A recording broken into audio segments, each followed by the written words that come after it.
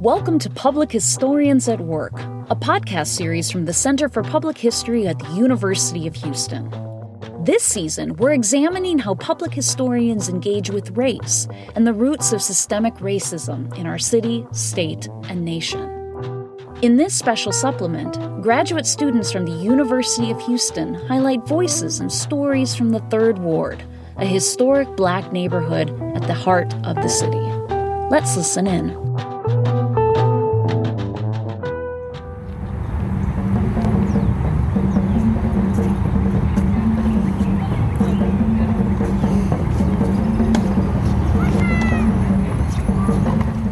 Emancipation Park is busy today. It's sunny here in Houston as a slight breeze shakes the tree branches. Locals who have lived through multiple hurricanes and blistering summers know they have to soak up the spring rays while they can. A step group practices for an upcoming performance, while children skate in circles on the pavement. A father plays catch with his daughter, and another dad sets up cones for soccer practice. A young boy and girl share a giggle on the swing as birds chirp overhead. The community pool is empty, but tennis players squeak around on the nearby courts. The scene evokes a small-town feeling, but distant sirens and the skyline jutting out from behind the ball fields reminds you that you're in one of the largest cities in the country. It hasn't always looked like this in Emancipation Park. What started out as a plot of land for holiday celebrations grew into a hub for Black life in Third Ward. As the park aged and the neighborhood shifted around it, Emancipation slipped into disrepair. Then, in 2007, community members led the charge to revitalize the park. With a mix of private and public funding, Emancipation got a $33 million facelift that included renovations, new amenities, and public art. But even in the new Emancipation Park, the past is present. In each of the park's four corners, columns dedicated to its founders rise from the dirt.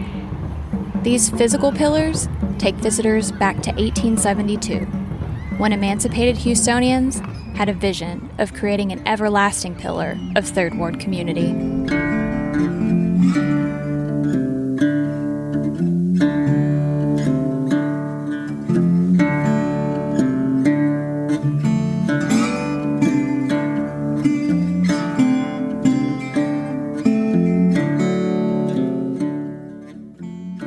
Houston in the 1870s was a town on the rise.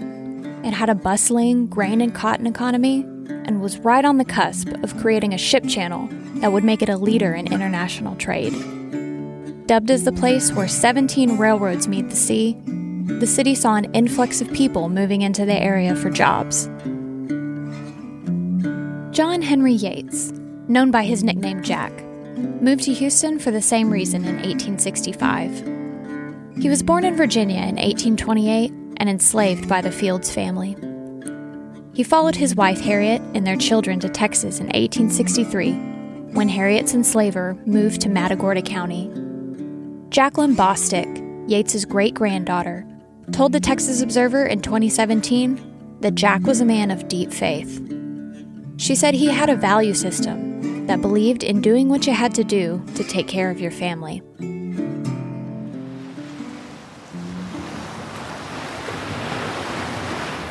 News that the Civil War had ended took a while to get to Texas. Union General Gordon Granger landed in Galveston, Texas, on June 19, 1865, bringing with him a proclamation declaring the immediate emancipation of Black Americans. Upon hearing this, the Yateses packed up and settled in Houston's Fourth Ward, where Jack became a preacher at Antioch Missionary Baptist Church. Other emancipated families joined them, and the area became a tight-knit neighborhood known as Freedmanstown.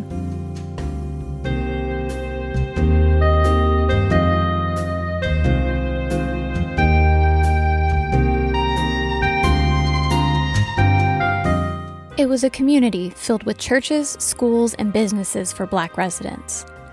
This self-contained space offered peace and time away from the routine discrimination Black Houstonians faced from their white counterparts. But Yates and others in Freedmanstown wanted more than peace. They wanted a place for celebration. Specifically, they wanted a place to observe Juneteenth, a holiday marking the anniversary of emancipation in Texas. To create such a space, Yates joined forces with Richard Allen, Richard Brock, and David Elias Dibble.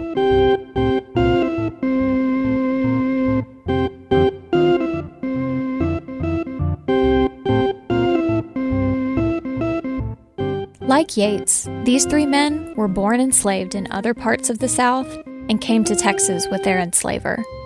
After emancipation, they became tradesmen, business owners, politicians, and community organizers.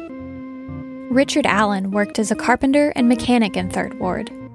He attended Antioch Baptist while Yates was the pastor and became an agent for the Federal Freedmen's Bureau, where he helped Black Houstonians gain the resources to build a life after enslavement. A blacksmith by trade, Richard Brock lived in the First Ward and attended St. Paul African Methodist Episcopal Church. He became one of the city's first Black aldermen in 1870 when the state governor appointed him to fill a seat in Fourth Ward. 2 years later, he was elected to represent his own district in First Ward. David Elias Dibble was a self-educated carpenter who became an anointed pastor. In 1865, he organized Trinity Methodist Episcopal Church and served as its head preacher. 5 years later, Dibble and Richard Allen sat on the board of trustees for the Gregory Institute, the first public school in Houston for Black children that was established in 1870. So these four men banded together to form the Colored People of Harris County Festival Association. They rallied the community to the cause and began collecting money. Church women cooked chicken dinners at fundraisers, and Black landowners used their political and business connections to pull in donations. By 1872, the association had raised $800 to buy a 10-acre parcel of land in Third Ward. In a nod to the park's purpose as a place to celebrate freedom, the Festival Association named the land Emancipation Park. By signing that deed, they had just cemented the park as the center of a new community.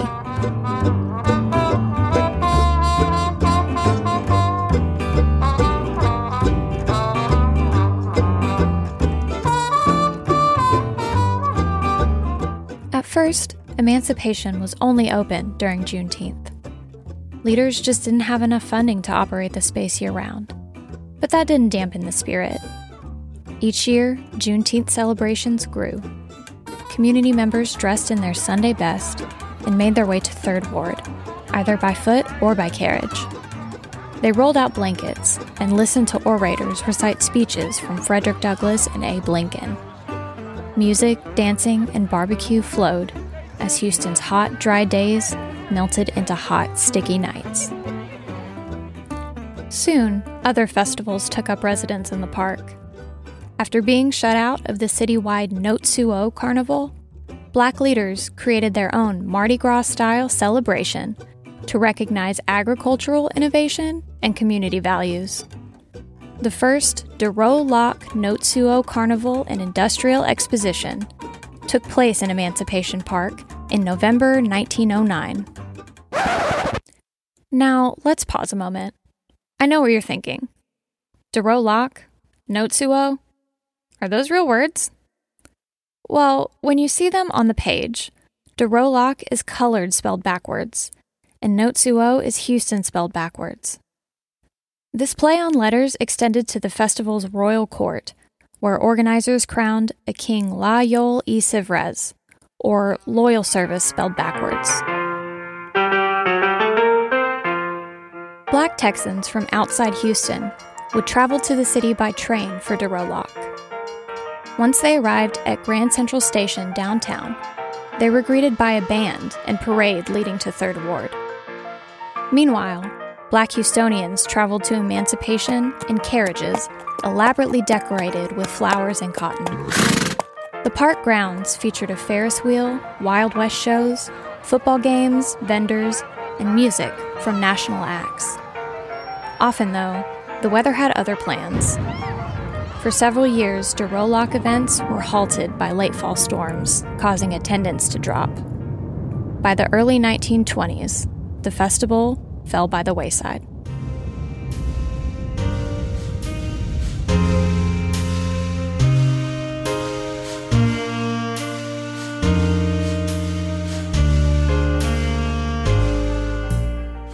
But it wasn't only Mother Nature that brought storms to Emancipation Park. Black Houstonians also had to contend with the nature of racism and the storm of white backlash. In a not-so-subtle move, the 1892 Houston City Council voted to rename a major thoroughfare running alongside Emancipation. They decided to change the name from East Broadway to Dowling Street to honor Confederate Commander Richard Dick Dowling. Even with this slight, the Third Ward community would not be moved. They made Dowling their own and transformed the street into a bustling business corridor. Raymond Bourgeois, the manager of Wolf's department store and pawn shop, told the Texas Observer that Dowling was downtown for Black people. You had tailor shops, movie theaters, 4 motels, eating places every 50 feet, he remembered. As Third Ward thrived, Emancipation flourished. In 1916, the city government absorbed the park, making it the oldest public park in Houston. 6 years later, though, the park system segregated, making Emancipation the only public park open to Black residents. That didn't matter much to those living in Third Ward. Emancipation was already the site of nearly every community event. Dances, concerts, fairs, picnics, sports games, you name it.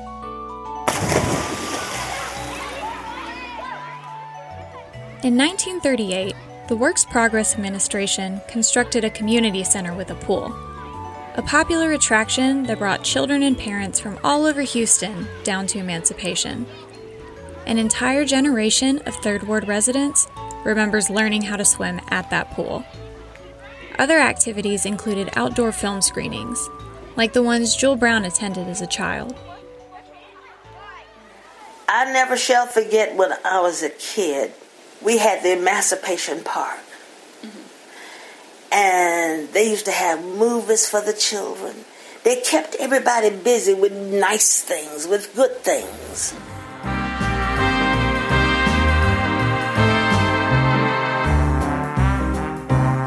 Jewel Brown would go on to become a renowned jazz and blues singer who toured with Louis Armstrong.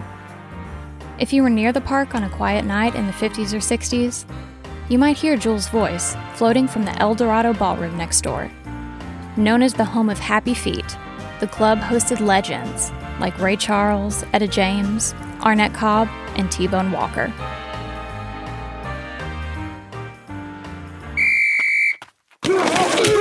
Before band leaders struck up the tunes after sunset, visitors might notice a local football team running drills at Emancipation.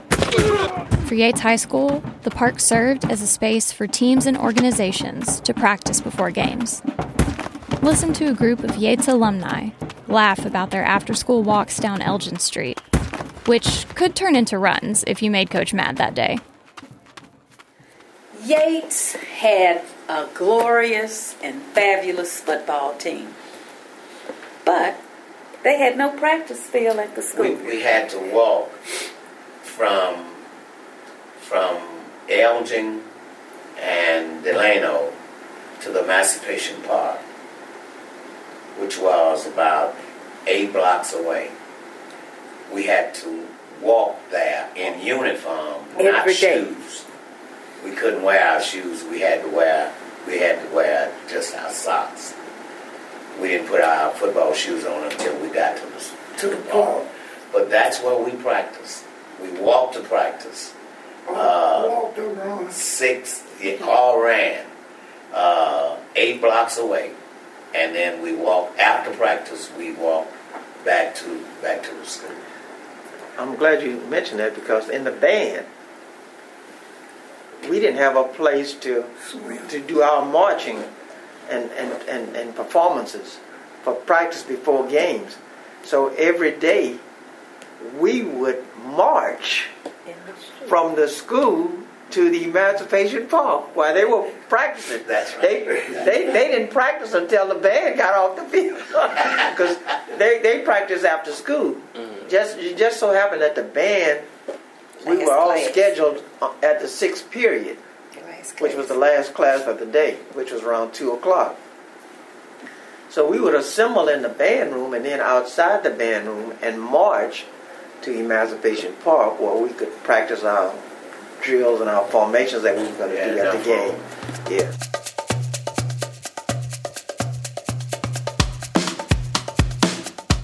As much as emancipation was the scene of daily life, it was also the scene of protest. When the civil rights movement gained steam in the 50s and 60s, the park became a common meeting place for rallies and demonstrations.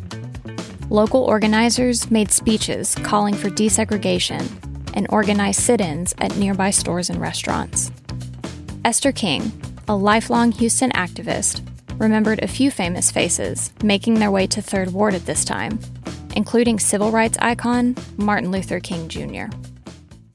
I'm sort of painting the picture of a lot of activity going on. During this time, Dr. King made 2 visits to Houston. His last visit was months before he was assassinated. He was here in the summer of '67, and he was killed, of course, in April of '68. We had a march from Jefferson Stadium. I think we went down to Elgin. We went to Emancipation Park.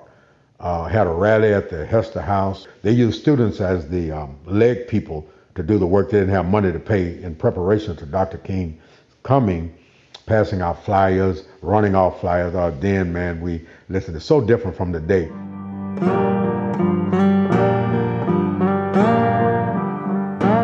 But events were not always peaceful around emancipation.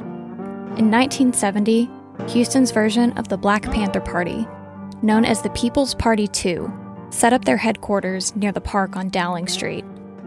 They provided services like free medical care and food drives. But their display of firearms for protection led to many altercations with police. In July 1970, an incident escalated into a standoff when party leader Carl Hampton confronted Houston police officers about their treatment of a young man selling Black Panther newspapers. Guns were drawn on both sides while Hampton and other party members barricaded themselves in the headquarters. 9 days later, Houston police officers got on the roof of the nearby St. John Missionary Baptist Church. Eyewitnesses say they saw police shoot and kill Hampton without provocation when he walked outside into the street. But a grand jury later declined to indict the officers involved in the incident, saying they were acting in self-defense. The death of Carl Hampton still looms over Third Ward, especially in the wake of the 2020 killing of George Floyd at the hands of police in Minneapolis. Floyd grew up blocks away from Emancipation in CUNY Homes and attended Yates High School. George Floyd was a man. No one can do it like George Floyd can. George Floyd was really cool. Don't you know he graduated from Yates High School? George Floyd had a tragedy. George Floyd made history. Don't you know? God bless on me.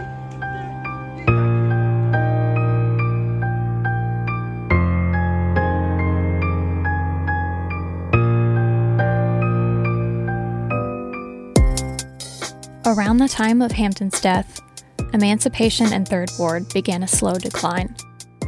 Some say the reason for this recession came from new highway construction that disrupted the neighborhood.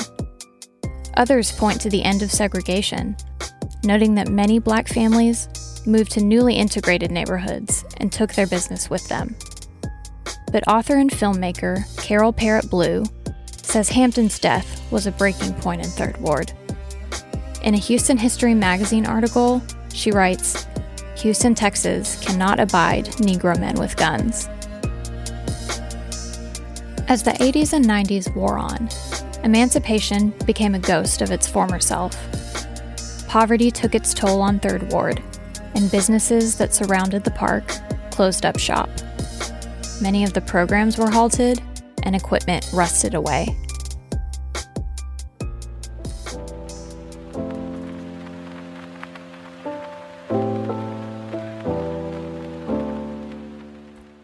But in the mid-2000s, a group of current and former residents took inspiration from their ancestors and resurrected a latent group known as Friends of Emancipation Park.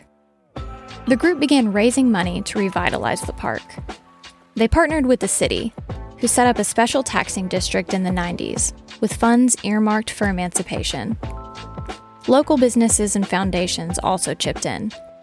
By 2010, they had raised millions of dollars and recruited Phil Freeland as the lead designer for the renovation. Freeland is an acclaimed architect whose resume includes the design of the National Museum of African American History and Culture in Washington, D.C. In June 2017, residents and officials gathered to rededicate the revamped space, just in time for Juneteenth. Under a metallic sculpture bearing the words creativity, release, liberation, and opportunity, attendees filled the air with joyful noise. Dowling Street even got a renovation, as city council members voted earlier that year to change the name to Emancipation Avenue. Enlivened by the celebration, people in Third Ward, who remembered what was, saw a vision of what could be.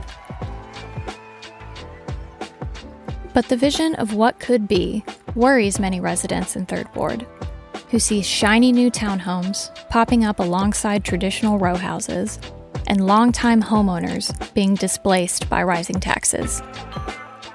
There's a sense of dread among some who think all these improvements are being done for someone else.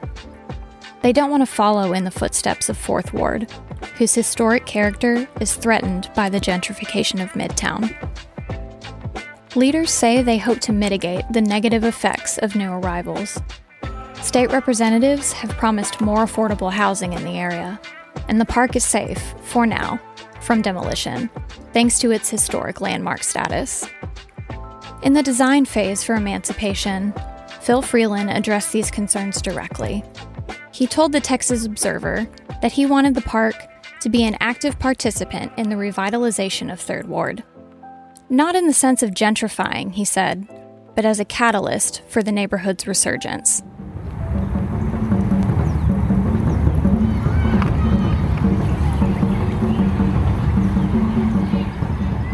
Even today, Emancipation still retains its original function. Though hampered by the recent coronavirus shutdowns, Juneteenth happens here every year. People continue to gather for rallies and celebrations. They mourn victims of police brutality with art installations and candlelight vigils. The Emancipation Park Conservancy partners with the city to maintain the grounds and put on community programs. It's true that there are faces in every shade at Emancipation today, but Houston is also one of the most diverse cities in the nation. In its nearly 150 years of existence, the park has never been exclusionary. Its history can and should be shared with everyone. But make no mistake, Emancipation Park belongs firmly under the care and in the memory of Black Houstonians. It is the heartbeat of Third Ward, and one that will beat on for generations to come.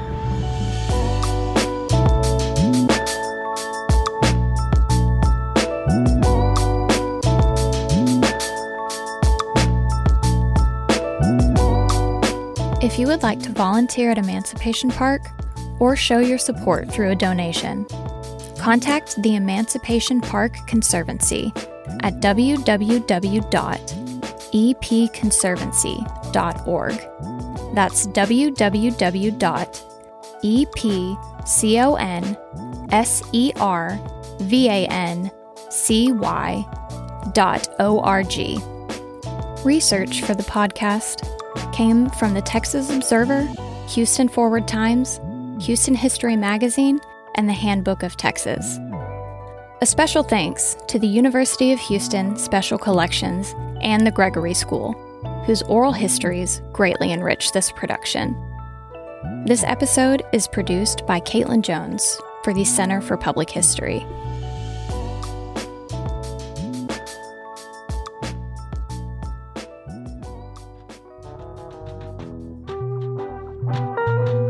Thank you for joining us for this special episode of Public Historians at Work. For more stories from the Third Ward, check out the oral history collection in the University of Houston libraries at digital.lib.uh.edu. To learn more about the Center for Public History, find us online at uh.edu/class/CPH or on Facebook and Twitter at UHCP History. Remember, we are all keepers of our history.